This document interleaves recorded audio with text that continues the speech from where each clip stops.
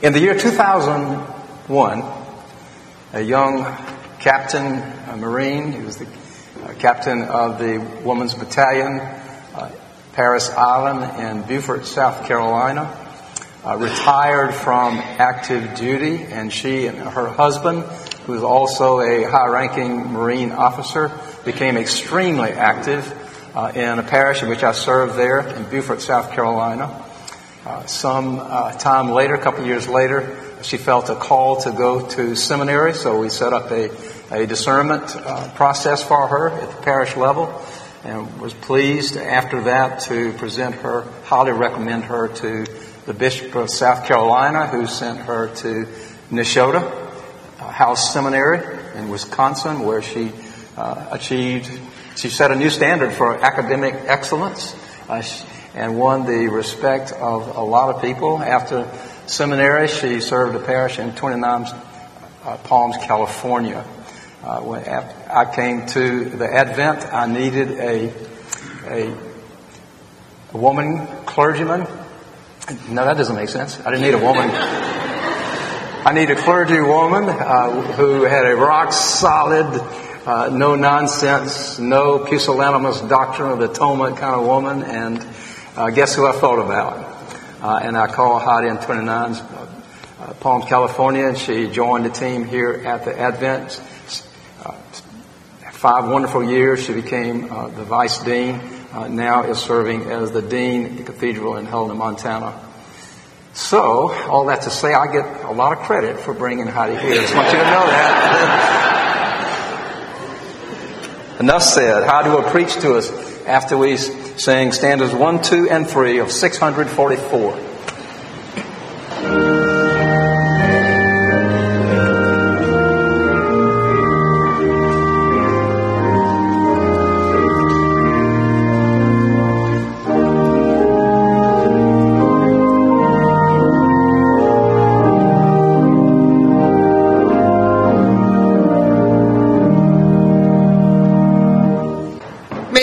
My mouth and the meditation of our hearts be acceptable in thy sight, O Lord, our strength and our Redeemer. Amen. Amen. Well, it is a joy and a delight to be back here with you, and a huge honor to be invited to preach at this Lenten series. And so I have been worrying about sermons for almost a year now.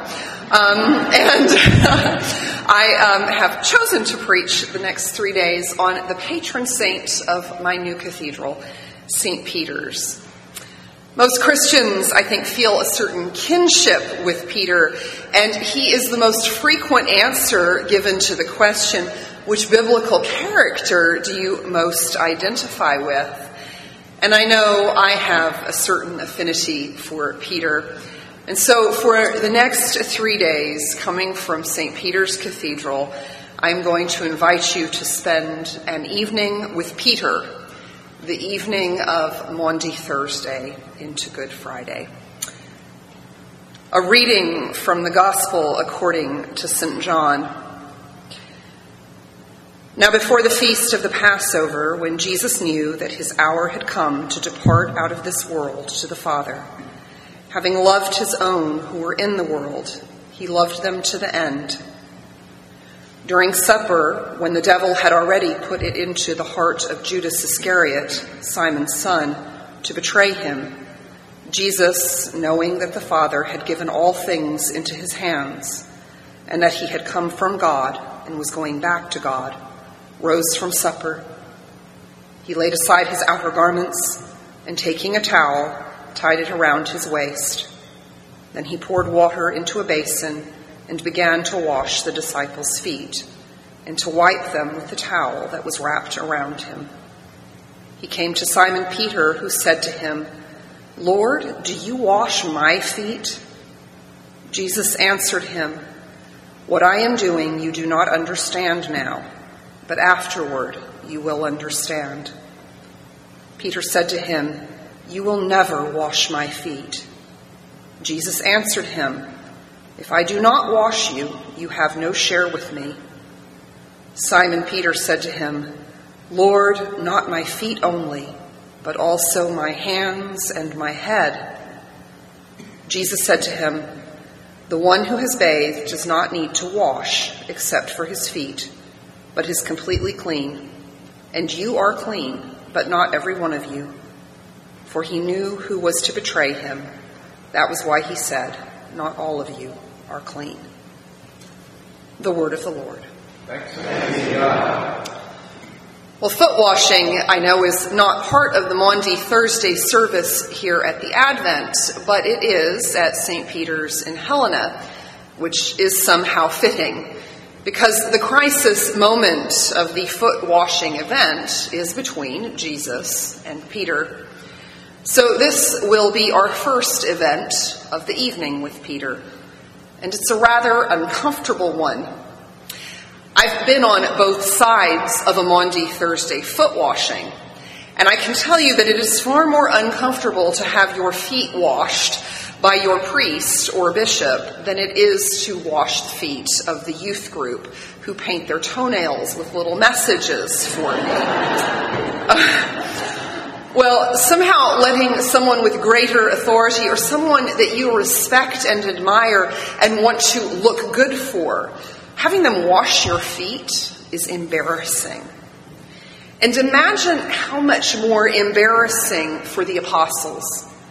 Men who walked along dusty roads and through filthy streets in sandals, letting their rabbi and Lord wash their filthy, grubby feet.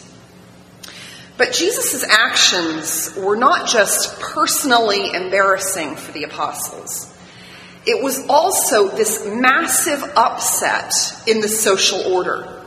Because, you see, foot washing in the ancient Near East was the task designated for the lowest of the slaves in a household. So low, in fact, that Jewish teaching did not allow Jewish slaves to be used to wash feet. And yet here was Jesus, their Lord and Messiah, doing just that. The lowliest task of the lowliest slave. Well, you can kind of imagine the horrified and embarrassed silence that likely filled that upper room that night.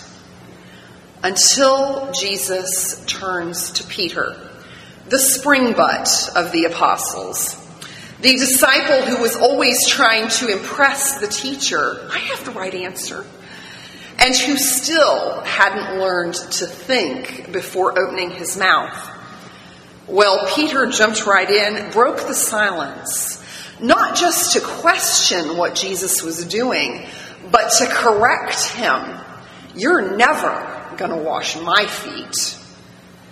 And honestly, you can kind of see where Peter was coming from. But he was wrong. You see, Peter was looking at the foot washing from a worldly perspective.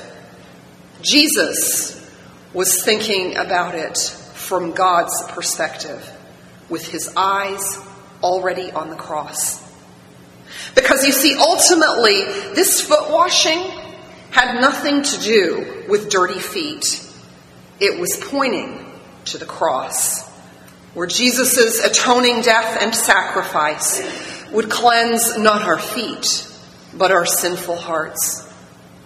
Which is why Jesus looked Peter in the eye that night and said, "If I do not wash you, you have no share with me." The share that we have with Jesus is not about feet. It is about whether or not we accept him as our Savior and accept the salvation that he wrought us on the cross through faith. We must be cleansed from the stain of sin by the blood of the Lamb shed on the cross.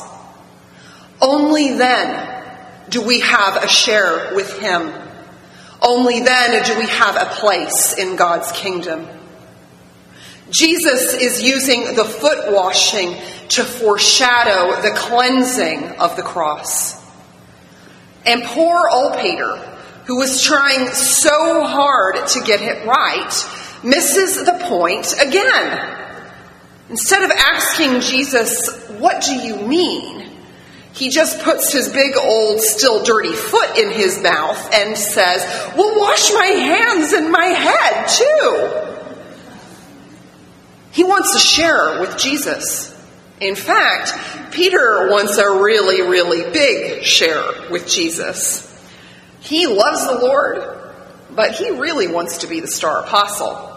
So if foot washing will get you in, then a good all-round shower must really get you a good spot in God's kingdom. See, Peter doesn't really get grace or submission. He's still trying to show off. He's still trying to tell Jesus how to do things. He is still trying to control his salvation. Well, Jesus just shuts him down. His rather cryptic response, "The one who has bathed does not need to wash except for his feet, but is completely clean," points to the fact that the cross will be the full cleansing from sin. And while we will still have the need for daily confession and repentance this side of the second coming, the full shower of God's grace and forgiveness is given on the cross for all those who confess with their mouth that Jesus is Lord and believe in their heart that God raised him from the dead. Jesus was teaching Peter that his grace and forgiveness are not given according to merit. They are not given by how many spring butt answers we can have. He is teaching Peter that God cannot be controlled by Peter or by anyone else. Jesus acts. Peter can accept it or reject it, but he cannot earn it and he cannot control it. And that is the lesson that we learn with Peter. Something that we know intellectually, but like Peter, when it comes right down to it, in our hearts, we still find ourselves acting a lot like Peter. We don't want Jesus to wash our feet. Like Adam and Eve, we try to cover our sins with clothing, hide our dirty feet with shoes, hide our sins with justifications. We want to appear perfect, not grubby. Or if we do sometimes admit our sin, we then try to control the means of cleansing, of forgiveness, of salvation. We don't really like being helpless recipients of grace. We don't want to admit that we need Jesus to clean the grime from our souls. Too often, we only really want God to just give us a little bit of help so that we can do it ourselves and be in charge.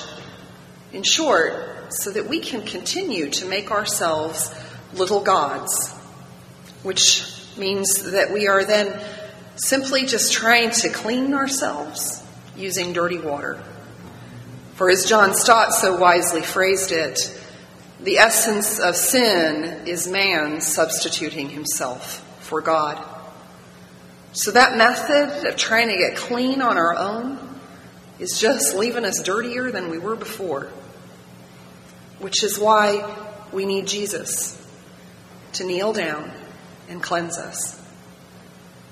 Because God the Sin made man, the only perfectly sinless person in all history, is the one who can cleanse us. The one who that night, in the upper room before the Last Supper, put aside his garments and robed himself in the towel of the lowliest servant and washed the feet of the apostles, needs to wash us. And here's the really amazing thing that we learn from that foot washing, is that in doing that act, the Messiah also showed the apostles that he was the suffering servant long prophesied in Isaiah, pointing to the cross.